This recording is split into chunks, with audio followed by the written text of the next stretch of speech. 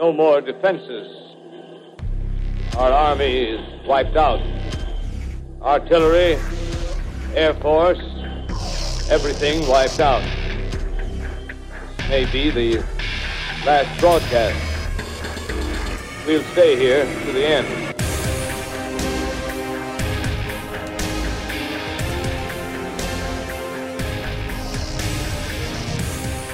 Welcome to Media and the End of the World. Flying solo at the moment. I have an interview coming up with Dr. Amy Fitchner, the superintendent of Owasso Public Schools, Owasso Rams, Owasso, Oklahoma. We've been having this series of conversations thanks to Dr. Alani Stein, who is teaching a DREAM course concept at the University of Oklahoma, where you are given some funds to do a once-in-a-lifetime type of course. She's doing one on women and leadership and bringing in a ton of speakers to do so. We are excited that we've gotten the opportunity to speak with all of them so far. Mostly Ralph has. We haven't been able to get in the studio at the same time, and today is the same. So I wanted to record this, though, on the front end in hopes that the conversation is as organic as possible, not having to listen to the intro and do the introductions at the beginning, but really just jump into it. So that is what we're going to do. Super fun conversation. Excited that I had the opportunity to do this one, but I don't want to waste any more time. So here's what I'm going to do. I'm going to clap my hands. And when I'm done clapping my hands, we're going to be on the other side at the conversation itself. So here we go. So you just talked. How did it go? Or did you? Have you talked yet? I haven't talked yet. I'm talking after we get done tonight. So you're starting with me. Yes, you're first. That's exciting. So from what I understand, this is your first year as superintendent. It is. I imagine that this is something like an 80s movie where, you like your whole life, like the goal of the end of the movie is that you just want to take over the schools, that eventually, like you're the kid who was never in charge and all of a sudden you are. And I imagine that's exactly what you're feeling, right? That you now have control of everything and you didn't before. One of the wisest things that I know is I don't have control over very much. I have control over my attitude. I have control over my disposition, but I work with an incredible team. And so I do have a lot of influence on culture and a lot of influence on leadership, but very little control of many things. Yeah, and from what I understand, you are also taking over from you took over from someone who had been in the position for a long time. And yes. You mentioned being in control of culture. And I know what it's like to be with leadership that's been in the role for such a long time. Mm-hmm. They do things their way. You sort of know that. And then you have to make that transition gently. How has that been so far?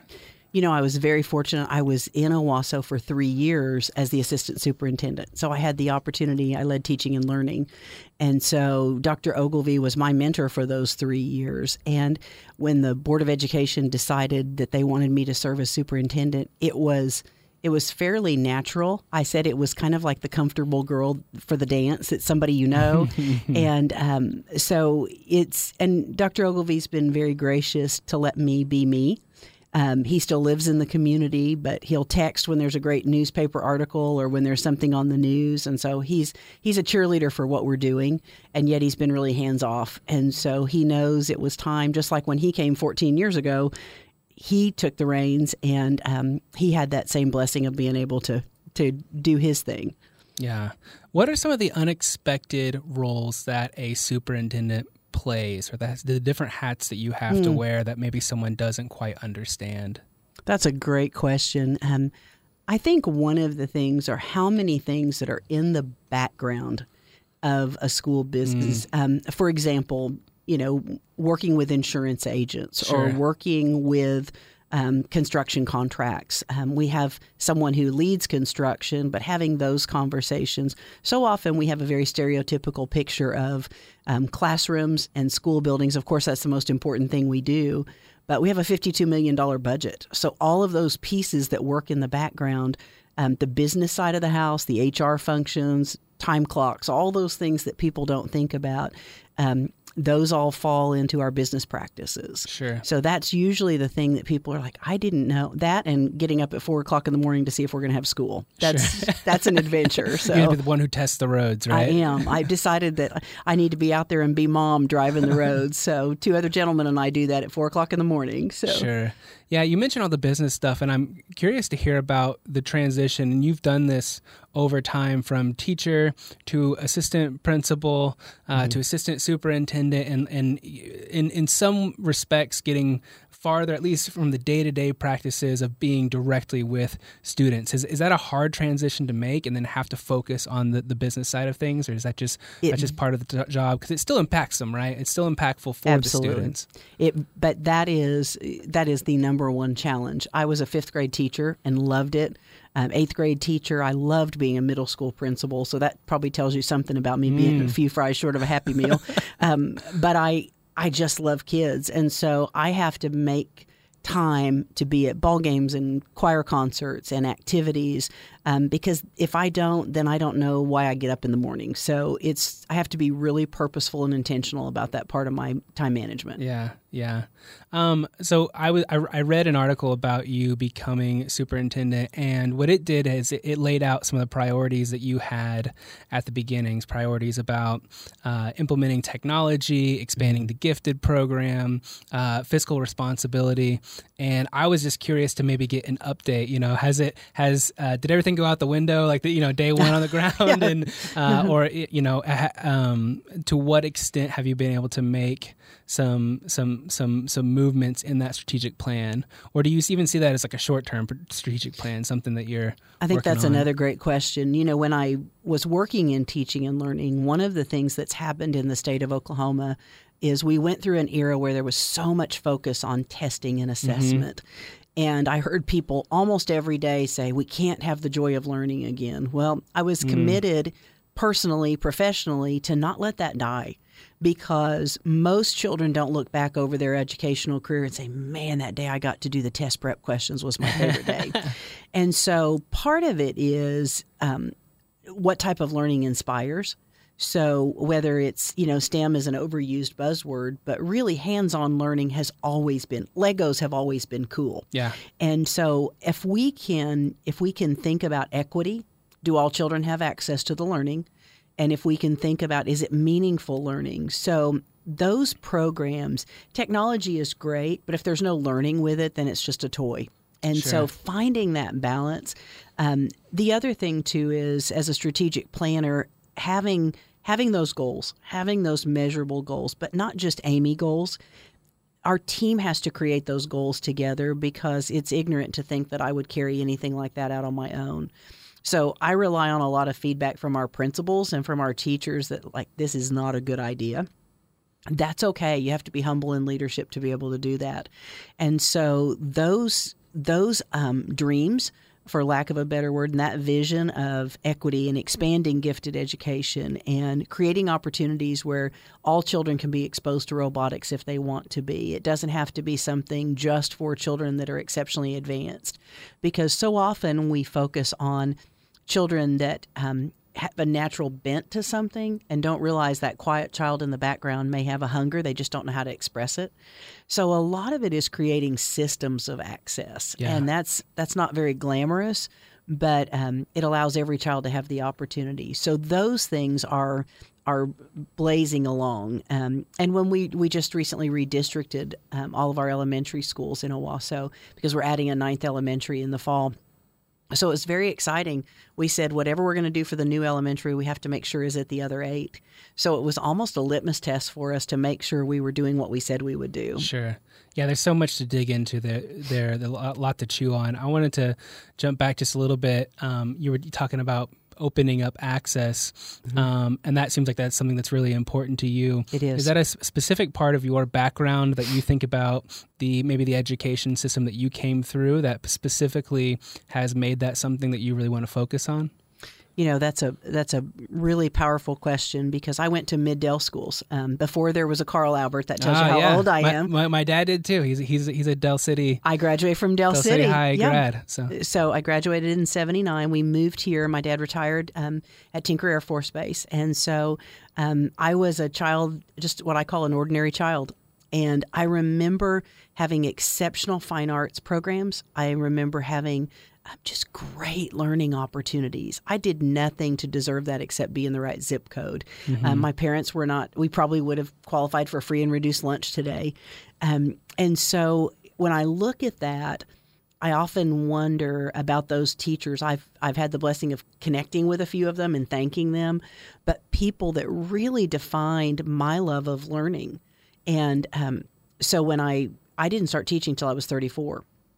I had a business degree. I was working towards a business degree, had about 90 hours, then stayed home with my children. And so, but I've always been a learner, and I've always had people around me that fostered that. So my question is, why would we not want to have an opportunity for a child?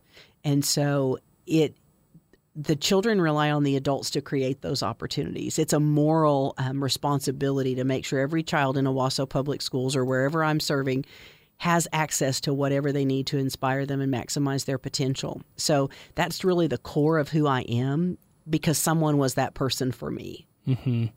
That's really interesting. The other thing that I wanted to come back to is you talking about being from a teaching and learning background, a curriculum design background itself. How much of that have you integrated into like your leadership style? Like, do you have iterative, feedback loops or things in which you're thinking about something within cycles? Does the process of curriculum design overlap into what you do from a leadership side as well? It does somewhat, except my replacement, Dr. Coates, has taken on that primary role of teaching and learning. I will say, though, that background drives me to make sure we never meet without talking about teaching and learning. Yeah. And sometimes, depending on the avenue by which someone comes to the superintendency, there's more or less of a focus. And you think, well, of course there's a focus on teaching and learning, but it depends on what the bent of that individual is. If they come from a business background, that may be if they're a CFO first, that may be their primary focus. So one of the things that I always make sure of, even in our leadership team meetings every Monday morning, that there is always a discussion about teaching and learning. And I make sure that, like tomorrow, we're meeting on class sizes for next year. So that our philosophy about class sizes drives the learning environment. So I'm a part of those conversations, even though someone else may do some of the technical counting and numbers, but it has to be a part of your day-to-day conversations. Otherwise, unfortunately, it falls off the radar. And that's embarrassing to say, but it can so easily, with the tyranny of the urgent, putting out fires, that you can forget teaching and learning, and that's the worst thing that could happen in a school district. Yeah, I'm gonna go back again, because it's the way my brain works, and I apologize. You're easy to follow, though. You're awesome. To be someone who continues to go back and forth towards this, but one thing that you where was my brain going? Because you keep saying things, I just keep latching on to, and I keep saying I want to go back to this. What was it? Oh, I know what it was. So you were mentioning wanting to expand access as much as possible, make sure that you are able to serve everybody to every degree. And what I love about that is that's such a public school type of mindset to have, right? Like you want to reach everybody. Yes. And this has been such a big conversation in our state, within the nation itself. So I'm thinking about where we are in terms of the year, and we're almost at the 1 year anniversary of the walkout. Mm-hmm. And I just wanted to hear about how you reflected on what this would be, because if I remember the timeline correctly, you were named in February to become the superintendent, mm-hmm. right? And which is a pretty long waiting in the wings type moment to have, that knowing that we got to get through these 5 months of knowing that you're taking over. Mm-hmm. But in the middle of that happening, we have this 2-week period in April in which the walkout happens. How has that changed your day-to-day life now? It is so interesting. I think somewhere in our life, lifetime, we're going to look back and realize we saw something historical of a magnitude that we may not understand. We're going to be talking about leadership later on this evening. Most people don't see teachers as leaders. They lead a classroom all day long, but most people don't see a teacher as a person of leadership. And so there was almost something uncomfortable about seeing teachers take on the role of leaders. But for those of us who believe in teacher leadership, it was not uncomfortable. And so we met every night with our teacher leadership team from our Teachers Association, and we were like, what are you hearing? What are you hearing? And we worked through. And, Dr. Ogilvie and I talked, and I said, for moms and dads planning, let's just go out a week at a time. Yeah. And I didn't really see that as courageous as it was until I looked in the rearview mirror. May not have been brilliant either, but it was one of those things that you just feel like, if I was a mom, would I want to get up every morning? I know how stressful snow days are. Yeah, right. And I also think it was a message to our teachers that we believe in you. Yeah. We believe in what you're doing. And so as we work through that together, I think it changed the dynamics in our school district among our Teachers Association leadership and our school district administration for the positive, because we sat around the table as fellow leaders. We have different roles, but we sat around the table and we brainstormed. I believe that our teacher leadership wanted to take care of children just like we did, but they were to a place where they were tired of being the doormat and they needed to speak up. They found their voice, and the change was historic. How has there been moments where, because we've seen this now happen, there was this domino effect sort of happen. We had West Virginia and then Oklahoma and then Georgia, Arizona, Colorado, all within April of 2018. And then LA just took place in at the beginning of this year as well. In some ways, have you found yourself falling into almost like a leadership role of being able to pass on maybe to peers in other states of how we approach this, or share your story from a leadership level of how do you go about communicating with parents, communicating back with teachers, assessing the situation? We did that more at a state level. During the walkout, we were calling and texting and emailing hourly, is probably not an exaggeration, of what are you doing? What are you considering? The state dynamics are a little different, so we have not had that communication. However, I feel confident there's similarities among the states. I have to imagine that just to have people that can get together, it's a unique group of people that have been through something that I think is genuinely hard, right? And no one has the roadmap to necessarily how to deal with these statewide or citywide walkouts. Well, and we talked very forthrightly with our Teachers Association in that it feels we fight and work every day for children to come to school and be educated. So there's something fundamentally a disequilibrium about not having children in school.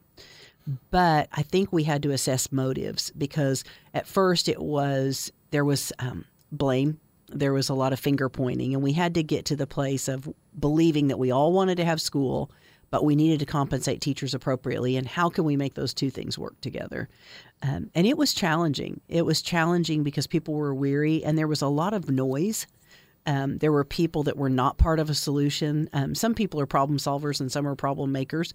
And so those that are problem solvers were trying to work on that. And so we had to kind of shift our thinking away from the noise and just look at people that had the same agenda of doing the right thing. And we were fortunate. Our teacher leadership was amazing in our district. Yeah, well, that's great. The last thing that I wanted to ask you about, and so this is something that came to me just over the weekend. I just got back from some spring break travel, and the movie that I watched on the plane was 8th Grade. Have you seen the movie? I have not. Okay, as a parent, I have two younger daughters, both in elementary school. As a parent, it's sort of a coming of age movie of a girl going from 8th grade to 9th grade. I'll need to watch it. For me, it created an amazing amount of anxiety. For you, it probably just brings you home. You've probably seen this happen so much. But it's similar. There's been a lot of these coming of age movies from these transitions. Whether it's Lady Bird was a big movie about transitioning from high school to college. There was a movie called Love, Simon. That was a story of a high school teenage boy who was being outed on social media. And 8th grade has this similar social media piece in which the young girl has like her own YouTube channel, and is giving advice to other students. Whether she internalizes it or not is sort of yet to be seen. But that question about dealing with young people, children, and teenagers in social media is something that I didn't deal with going through school, right? We didn't deal with that, but that has to be something that has to be a large conversations that are taking place at schools right now. So how do you engage with children and teenagers and with the conversation of social media? One of the things that I think my generation, I'm 57, and so one of the things my generation has to do is embrace social media, because our young people, it's like breathing. It is not even outside their realm. And so when I was in school, there were notes passed in class. Some of them were kind, some of them were unkind, some of them tattled on people. The tools have changed, sure, but human nature has not changed. Our theme this year in the school district in Owasso is everyone has a story. And I think one of the things that I work really hard with our staff and others on is, let's not label children. Let's not say all 8th graders are or all freshmen are, because everyone has their own story. One person might put something on social media to gain attention. One might because they're mean. One might, they all have different reasons. And so if we ever hear words where we're lumping everyone into same group as adults, we need to freeze and say we're going down a wrong path. So setting expectations, if you teach about respect, social media will take care of itself. If you tell students, no, don't do that, they're not interested in that conversation any more than I was when I was 16. So human nature and finding your boundaries has not changed at all. The tools have changed. And I think we just have to be really mindful of that so that we don't set up unintended hindrances for our kids. Yeah. Last question. What is the role that you think, given talking tonight about women in leadership, what's the role that public education is playing in building tomorrow's women leaders? I think it goes back to everyone having a story. There will be a little kindergartner that will play with Legos or design something. And if our teacher says to that little girl, gosh, you could be an engineer, or says to the little boy, you could be an engineer, if those conversations are equal based on talent and natural bents and gifts, then we're setting the path for female leaders. We're setting the path for leadership, period. I think sometimes we work so hard at trying to segregate female, male. But if we just look at gifts and talents and let things rise up organically, they will go the direction that those kids are destined to go. And I think, again, make sure we don't create any glass ceilings.